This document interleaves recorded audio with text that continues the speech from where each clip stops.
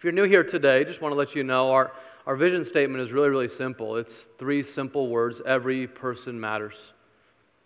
I don't know what you've come from this past week, don't know what you're bringing into church today, don't know what heartache you are fighting right now, but wherever you are, we know you matter so deeply to God, you matter deeply to us, and if there's anything that we can do to help you find community, we pray that you would find community here. We pray probably even more than that you would find God to be worthy of your worship and you would have joy in connecting with Him today as He loves you right where you are today.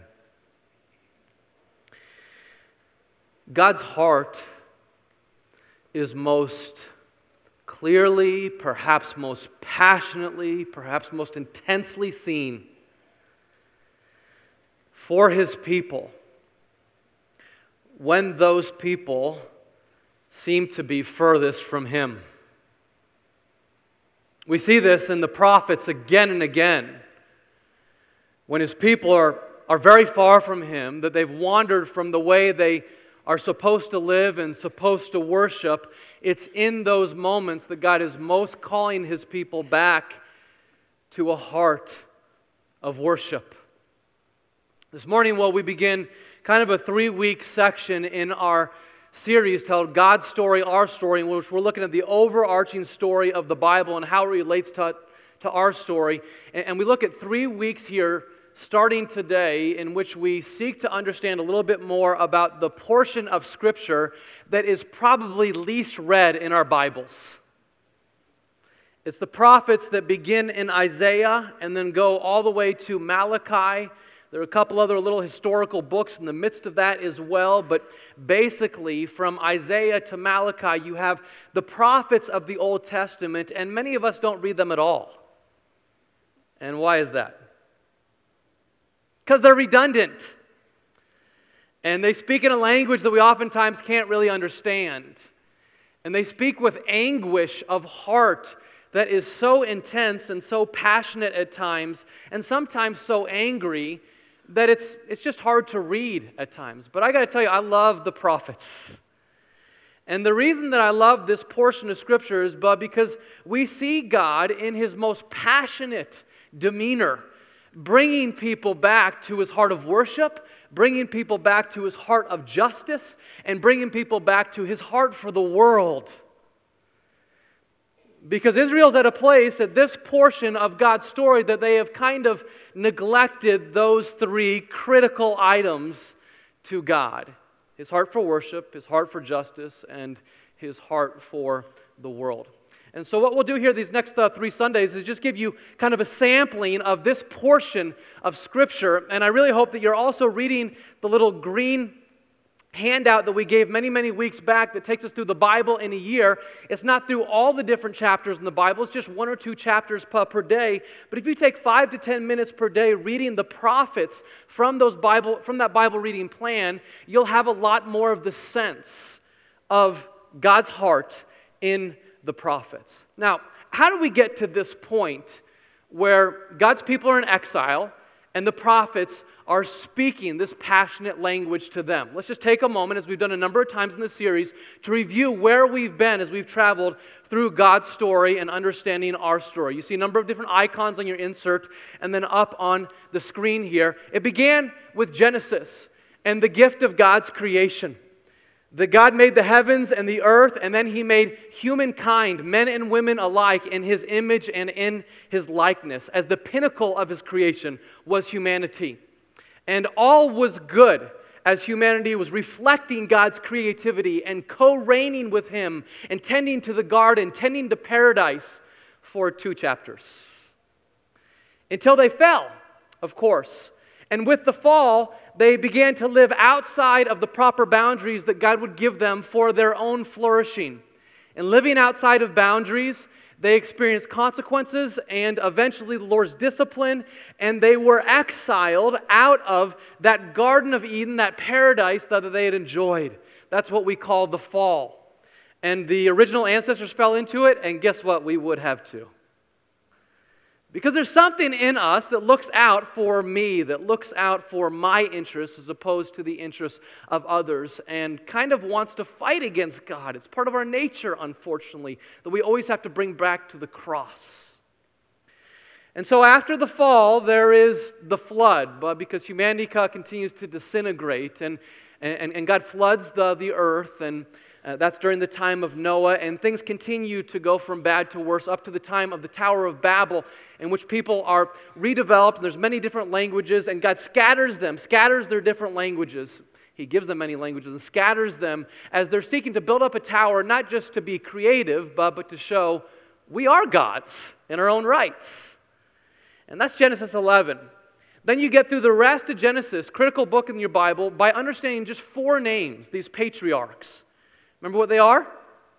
Abraham, and then his son Isaac, and then after Isaac you have Jacob, and after Jacob you have Joseph. And that takes you to the end of the book of Genesis when the people of God, a small clan, a small family who have been blessed to be a blessing to the world around them, are now in Egypt. And things are actually going well for them at the beginning, but then eventually they start to get enslaved by Egypt. And for many, many years they are in slavery until a man named Moses cries out to God on behalf of his people and says, God, would you please come and rescue us? And Exodus 3 is this beautiful turning point in the Bible in which God hears their cry. And he's moved with compassion to his heart. And he listens to their mourning. And he says, I am coming down to act on their behalf. And they are free. And that's Exodus. And they go through the Red Sea and the wilderness wanderings until a man named Joshua brings them into the long-awaited promised land. And things are good there in the promised land for a season until they come to a period called the Judges, when things get not so good again. Do you hear a repeated theme? It's kind of like our lives. And they start spiraling out of control, and the repeated refrain in the book of Judges is, everyone did what was right in their own eyes. And at the end of the time, they're asking God, would you just make us like all the other nations? I know you want us to be a blessing. I know you want us to be different, but can we just be like everyone else? We want to be followers.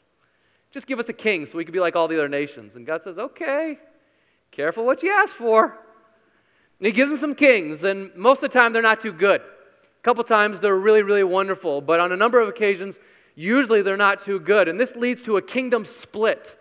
We talked about this a number of weeks ago, a kingdom split where you have a house divided and civil war, and the people of Israel all of a sudden become 2 nations. And you have Israel or Ephraim to the north, and you have Judah to the south. And these 2 kingdoms are living separate from one another for many, many years until the northern people, the kingdom of Israel, are attacked by the Assyrian kingdom, and they are taken down, and they go into exile for 200 years. And then sometime later, the southern kingdom of Judah, and with it Jerusalem and the temple, is attacked by Babylon the Great. And they're sent into exile for the next 70 years. And they're scattered to the 4 winds of what would eventually be the Holy Roman Empire. But way before that, first was the Babylonian Empire, and then the Persian Empire, and the Greek Empire. They're scattered across all of that area of the Mediterranean and the ancient Near East and portions of Asia. And in that season of exile, the time leading up to exile as well, that's when the prophets were written. When they are again and again grabbing the people of God and reminding them with agony, with love, with passion, with disappointment, with surprise, please come back to the heart of God. Would you pray with me as we begin? Father in heaven, how we thank you that you are always calling us back to your heart. And that's what we want today. We want to come back to the heart of worship. We recognize that our ancestors had a season where they moved very far from your heart of worship, and perhaps some of us in this room have as well. And so we give ourselves to you right where we are, which is all you ever expect. Come to you as we are, and we say, God, have your way in us. Would you lead us to worship now, even as we hear your word this morning? In Jesus' holy name, we pray together. Amen. Amen. So I'd been a Christian for about 5 minutes when I became pretty good friends with a man named John Ballard. And John was a little bit older than me, maybe 22. I was probably 21. And he was raised in a wonderful family, raised in the church, a great Christian background. And at age 22, he remained white hot for God. It was so great to see. We have many of those kinds of people in our church who were raised in the church, and they've remained white hot for God. Sometimes it doesn't go that way, as we all know, but he did. And I am so grateful for older, in this case just 1 year older, but spiritually far, far older. I'm so grateful for older men who have poured into my life at different times in my life, including right now. And so I just kind of rode on John and a couple other people's coattails for a while and started to go to the church that they were going to. And on one particular Sunday, we went to our regular church service, and to my surprise, there was a man named Brennan Manning who was speaking. You ever heard the name Brennan Manning? He's a well-known Christian author who's passed away a number of years ago, and he spoke one of the most fantastic messages on the unfathomable love of God that I've ever heard.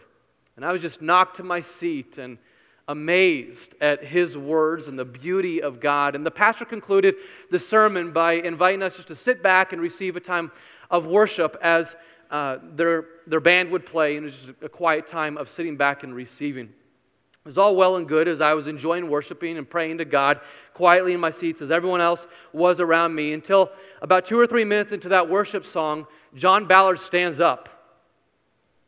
And I'm right next to him. And John Ballard is 6'9" tall. And the next thing he does is, like an elevator, he raises his arm to the sky, and he's got a wingspan of about 7'3".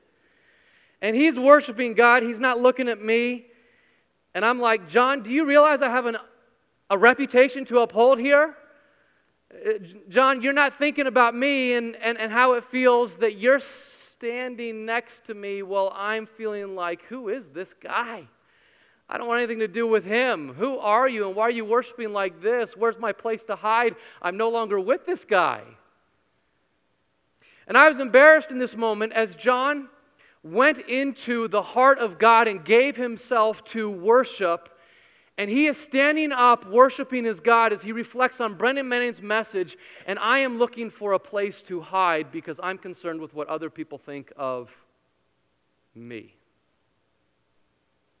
You see, John understood in that moment something that I wouldn't understand for a number of years, which is this: life is best lived before an audience of God alone. Let me say that again. This is the big idea. You got to take this home from this morning's message. Life is best lived before an audience of God alone. And this is something the prophets are trying to get into the heart of Israel. That opposed to Baal and Ashtoreth and all of your neighbors who are trying to bring you to them, life is not best lived before any of them. It's best lived before an audience of God alone. And I was sitting there judging John and saying, why are you doing this? And think about my reputation, and you're kind of embarrassing me. And he said, I'm not thinking about any person's approval or disapproval of me. I'm not thinking about what any family member or friend might think about me. I'm not thinking about anyone else's opinions. What I'm doing right now is between me and the great I am that we just sang about. Between me and God. Here's a definition for worship that God wants from us. Worship is offering all of me, all of you, for God's honor. You say, God, I want to live my life for your honor, that you would be honored, that you would be exalted, that you would be seen as great by the way I live, by the way I speak, by the way I pray, by the way I sing. It's all of my life. The way I interact with others is an opportunity for worship, that others might see the light in us by the way we interact well with them. Do you know that's an opportunity for worship? By the way we pray, by the way we take communion. All of these are opportunities for us to worship. And it's really interesting to me that God sent Judah, the southern kingdom, into exile for how many years? How many was it? 70 years, which was as long as any person could expect to hopefully live in that day. And even today, when someone lives 70 years, that's considered a pretty good life. Many of us live longer than that today, but 70 years, not too long ago, was an average lifespan. And so God is saying, I believe, to us through those 70 years as well, that during our very brief earthly sojourn, this is how you're to live. You're to live as a worshiper. You're to live before an audience of God alone. Life is lived best before an audience of God alone. Let me give a sampling here from the prophets of how the prophets perpetually bring people back to the heart of worship. Here's one from Ezekiel. The prophet Ezekiel is on his knees as he sees this vision of what I believe is the pre-incarnate Jesus Christ. He falls to his knees, and these other creatures are worshiping God as well. And Ezekiel, as he's on his knees, it says this, "Then the Spirit of God lifted me up, and I heard behind me a loud rumbling sound. And it said this," the rumbling sound said this, "May the glory of the Lord be praised in his dwelling place." And whatever I do, Ezekiel, whatever you do, may the glory of the Lord be praised in his dwelling place. This is worship, that whatever you do it unto him. You know, the Bible tells us that whether you eat or drink, or whatever you do it all for the honor and glory of God. Isn't that interesting? Even the mundane things of life, we can say, may the glory of the Lord be praised in his dwelling place. Or how about Habakkuk, another one of the minor prophets? Habakkuk was written during a time where Babylon is about to invade Judah, and Jerusalem is about to be taken down, and with it the temple, and they're going through a period of great famine in the land. And listen to what Habakkuk says. "Though the fig tree does not bud, and there are no grapes on the vines, though the olive crop fails, and the fields produce no fruit, though there are no sheep in the pen, and no cattle in the stalls." There's no soybeans growing in the field, there's no corn growing in the field. Even through this famine, Habakkuk says, "Yet I will rejoice in the Lord. I will be joyful in God, my Savior. Because he is God and I am not, and he is worthy to be praised, and he's good no matter what I might be going through." The prophet Hosea and the prophet Isaiah give this very similar refrain over and over again, relates to what we just talked about at communion. "I want you to show love for me, not just offer sacrifices to me. I want you to know me more than I want your burnt offerings of worship unto me. Instead, your worship is this: you show love for me. You know me, that I am your God and you are my people." You see, this has always been the heart of God, and he instituted that sacrificial system as a means to the end, but the heart of God has always been that we would offer our whole selves to him in worship. I love that passage in Hosea and many others. I require mercy more than I require sacrifice, but because it reminds us to be very aware of something that I call mechanical religion. Mechanical religion. What's that?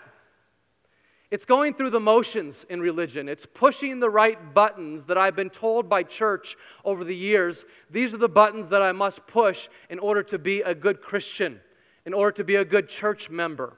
And all of us are in danger of this. All of us, I think, even drift into this from time to time. We're not going to stay white hot all the time, and that's okay. But there is a danger that we can drift into mechanical religion, and Israel certainly did that they gave their sacrifices, but they didn't give their heart to God. And so the question for us is, we could drift into mechanical religion or legalistic religion would be something like this. When I come to the communion table, am I doing business with God? Is my prayer life robust? Or is it merely ritualized prayers before meals? Have I lost my zest for God and his word? Am I crossing it off the list or coming to his word saying, "Speak, Lord, for your servant is listening"? Do I give my offerings out of duty or give them out of delight because I have this opportunity each day to worship God? And when I come to church on Sunday or whenever you might give, I have this opportunity to worship God even as I give. We fight against any legalistic, push these buttons, mechanical religion because it doesn't produce worship. It's not giving our true hearts over to God. You see, God invites us to worship not because there's some kind of lack in Him, but because there's a lack in us. Can I get an amen? There's a lack in us that needs worship. He invites us to worship for our own good. Think of these famous words from Jesus in Matthew chapter 11. He says, come to me, all you who are weary and burdened, and I will give you rest. Take my yoke upon you and learn from me. For I am gentle and humble in heart, and you will find rest for your souls. For my yoke is easy and my burden is light. Now, I don't know about you. I usually quote that verse. I usually go to that verse when I'm needing comfort from Christ. Anyone else? And it's certainly appropriate for that. But it's very interesting. This has to do with worship. Jesus is saying, come to me, any who are weary and burdened, and you'll find rest for your souls in me as you yoke yourself to me. I mean, think about it. Yoke yourself to me. You remember how two ancient oxen, maybe ancient, but old-fashioned farming oxen would be yoked together with a wooden implement called a yoke, that these two necks would be tied together, and one would typically be stronger leading the other. That's saying, I trust in you. I go with you. Jesus is saying, hitch your wagon to me. Hitch your wagon to Jesus because my yoke is easy and my burden is light. And in contrast, anything else that we hitch our neck to, that we yoke our necks to, it will be burdensome. It will not be light. It will be heavy, and it will bring us down. It's for our own good that God invites us to worship. I'm kind of embarrassed to say this, but back in my seminary days, I struggled a little bit with, why does God want me to worship Him? Why does God want me to give Him glory? Anyone else ever struggle with that? You don't have to admit it. But is there some kind of lack in Him? Does He have low self-esteem? I'm not much. It's not that at all. I had to wrestle through that for some time, but the reason God invites us to worship, at least as I studied, is probably twofold. One, when we worship God, when we call Him holy, when we call Him loving, when we call Him just, we're simply calling Him what He in fact is. It's like calling your father dad. It's like calling your mother mom. You're just ascribing Him the name that He is. So again, we just sang this song, The Great I Am. All that is, you're telling God who He is.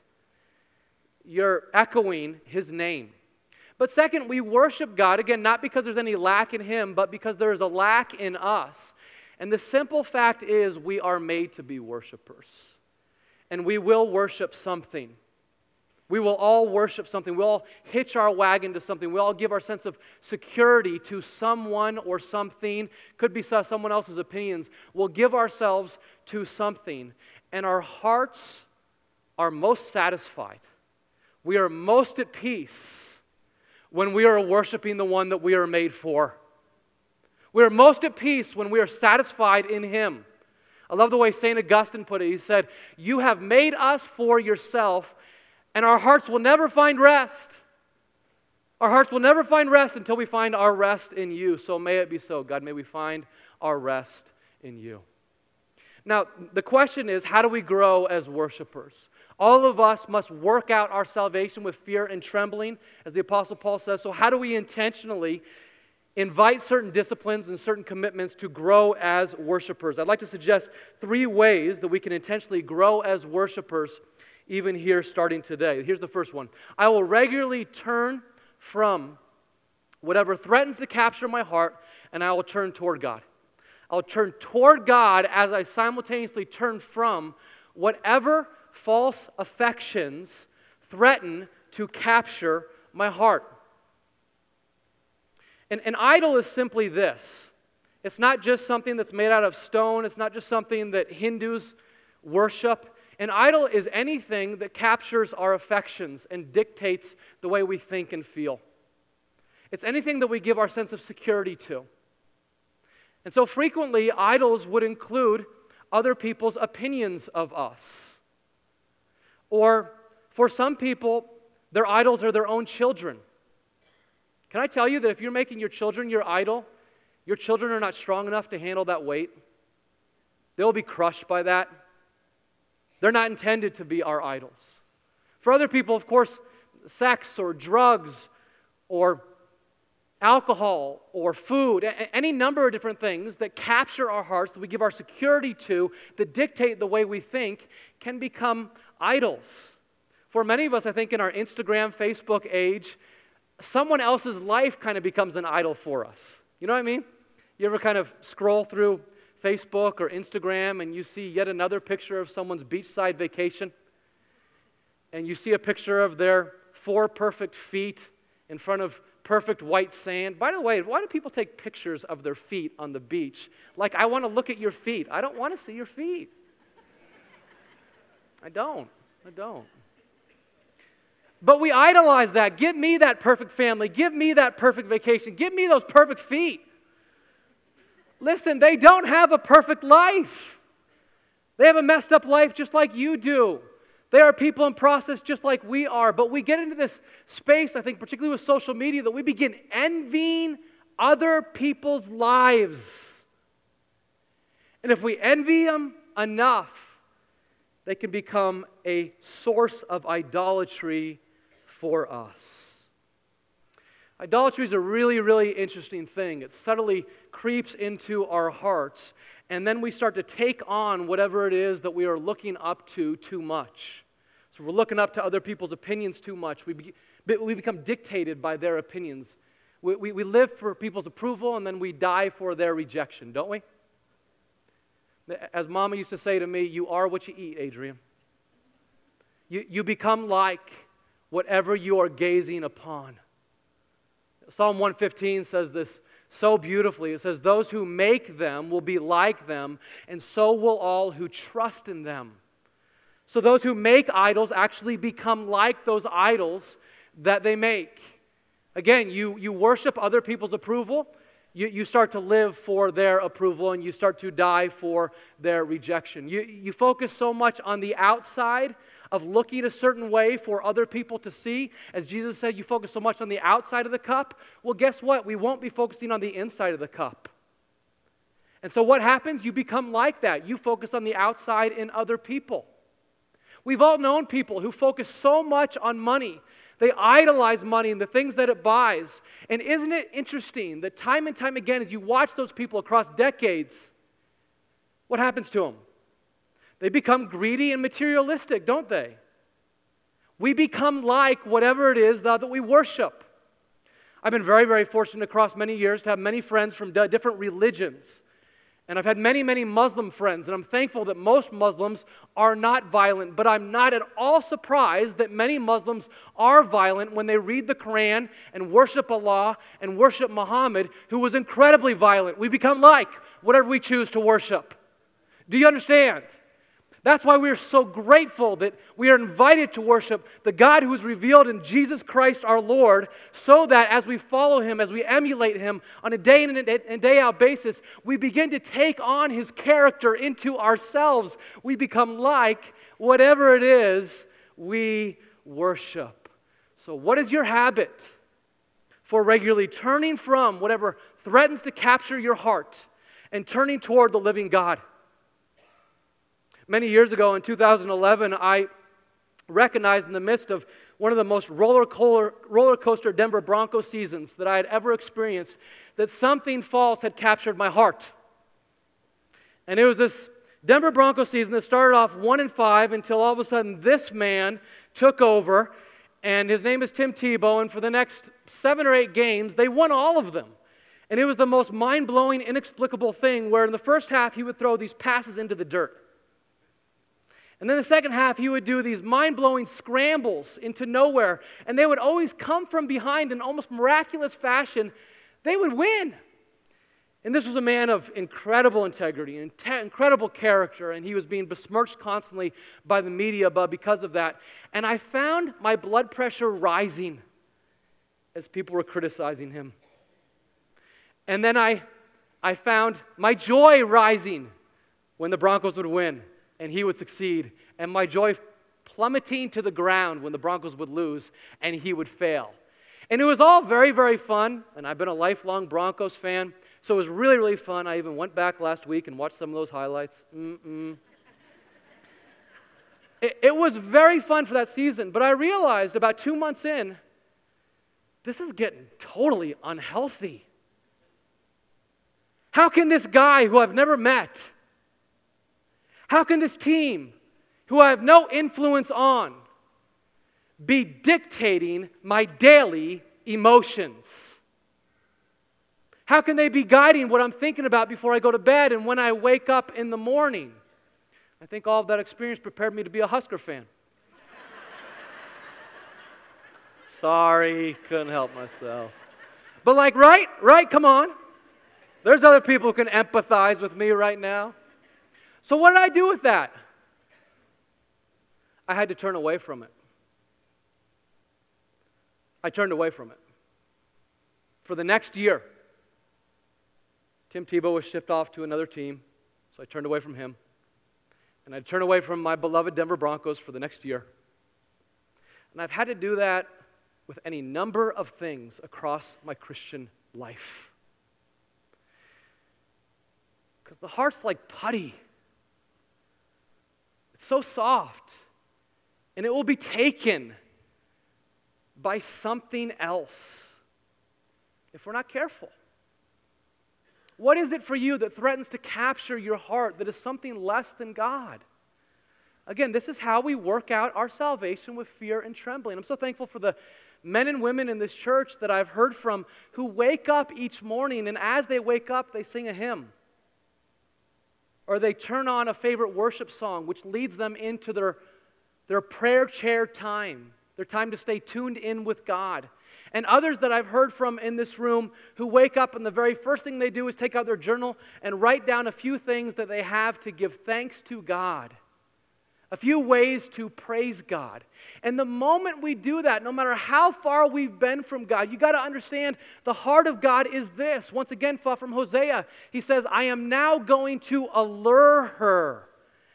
I'm going to whisper to her. I'm going to plant her for myself in the land. I will show my love to the one called not my loved one. And I will say to those who are called not my people, Israel, who has turned from me, I'm going to say, you are my people and I am your God. He's going to say that to us, even if we've turned from him, even if we've been rebellious to him, even if we've backslidden, or we've never actually bowed our knee to Christ. The moment we turn to him, those called not my people are now called my people. This is the heart of God. No matter where you are today, no matter how far you are from God today, you are invited to leave less wild lovers and come back to the heart of God. Second, if you want to grow as a worshiper, it is absolutely critical that we choose to say yes to God even when our circumstances stink. Life's just so hard, right? I mean, there is so much pain in this world. But we have to believe that our God is bigger than our problems. I meet so many people. Across all the years I've been a pastor, I meet so many people whose faith is about this thick. I mean, it's not much more than skin deep. I'm not at all surprised, when I meet those folks 1 year and their faith is this thin and they go through another tragic experience, which will come, or they go through another unanswered prayer. And God doesn't answer all our prayers just the way we want it, just when we want it. And so that will come too. And they lose their faith. Or they backslide into a lifestyle that is not healthy for them. Or they backslide into a belief system of kind of worshiping God, kind of worshiping something else. You know these people. You meet these people too. We are all, if we're not careful, susceptible. And so we say, will I worship God when things are not good? Will I worship him when circumstances stink, when he doesn't give me the answer prayer that I want immediately? A person that I look up to often, when I think about this, also comes from the prophets. His name is Jeremiah. And if you know Jeremiah's story, he was given one of the most difficult, perhaps the most difficult ministry assignment I have ever heard of. He was told, you are going to preach repentance and invitation back to God, to the people of Judah for the entirety of your life, Jeremiah. And guess what? They ain't going to listen to a word you say. In fact, they're going to fight against you. They're going to ignore you. They're going to stand against you. They're going to fight against you. But I've set you apart from birth for this very purpose. I mean, you think your job is lousy. That's what he had to do. That was his life calling. And yet in that, he comes to this realization in Jeremiah 17. Beautiful, beautiful passages. Blessed is the one who trusts in the Lord, whose confidence is in the Lord. Blessed is that one, because that one will be like a tree who is planted by the waters, whose roots go down to the streams. He does not fear when the heat of life comes his way. Don't you want to be like that tree? Okay, the way you become that, the way we move from tumbleweed on the side of the highway to an oak tree next to a stream is embracing the school of discipleship called suffering. It's as we embrace the school of discipleship called suffering, and we say, God, I'm going to praise you even through these terrible circumstances, that God changes us and conforms us to the likeness of his Son, that he brings about perseverance and character and hope, which never disappoints us. It's embracing this school of discipleship, going through the fire and knowing that God is with us, declaring, as for me and my house. No matter what I go through, as for me and my house, I'm going to serve the Lord. How about you? Moreover, no matter what we might be going through today, do you know there's something you can give thanks for? There always is. There's always something for which we can give God praise. He created you. He created this world. He knew just what he was doing when he created you. And he did a great job. He loves you with an everlasting love, and so you can receive his love. You can even love yourself as you know you were loved that much by God. You're redeemed. You're bought with the price by Jesus, who gave his body and blood for you to bring you to God. You're filled with the Holy Spirit if you are a follower of Christ, and he will never leave you. He will never forsake you. And so we say yes to God, even when our circumstances are lousy. And then finally, what I learned from my good friend John Ballard was this. Adrian, you got to learn how to praise God even when your friends and your family will not. We're all going to have friends and family who will not. I have many. Are you going to choose to do what I did back in the day, which is roll my eyes and snicker? Or do what John Ballard did back in the day, which is say, I'm not thinking about him. I'm thinking about him. How could he do that? Because he was living the best possible life before an audience of God alone. This is what we want here at Kearney E-Free. This is what I want for you. This is what I want for me. Not a mediocre life, not an eke by and get through it life. I want a life of more self-abandon. I want a life of more freedom. If you're anything like me, we want a life of more hope. We want a life of more purpose. We want a life of more joy. We want a life of more peace. And it happens as we don't give two red pennies about what the person next to us might think. And we choose Monday through Sunday, life is lived best before an audience of God alone. Would you pray with me? Father, how we thank you that we live our lives before you and not another. How grateful we are for your mercy to us, that you forgive us as far as the east is from the west. You forgive us completely, and you invite us to worship you with all that we have. And Father, we know that Sunday morning is just a start, but it's an important start to each and every week. That we would say here on the first day of the week, God, on the day that Jesus rose from the grave, we will give you glory, we will give you honor, we will give you praise. And I know that there are friends in this room who are going through really challenging times right now, but I ask, God, that you give them joy in praising you today. And I pray even more importantly, though, than just today, that throughout this week, Lord, you would set apart windows for us to worship you for your honor and for our heart's content. How we need it, Lord. How we need to sing of the overwhelming, never-ending, reckless love of God.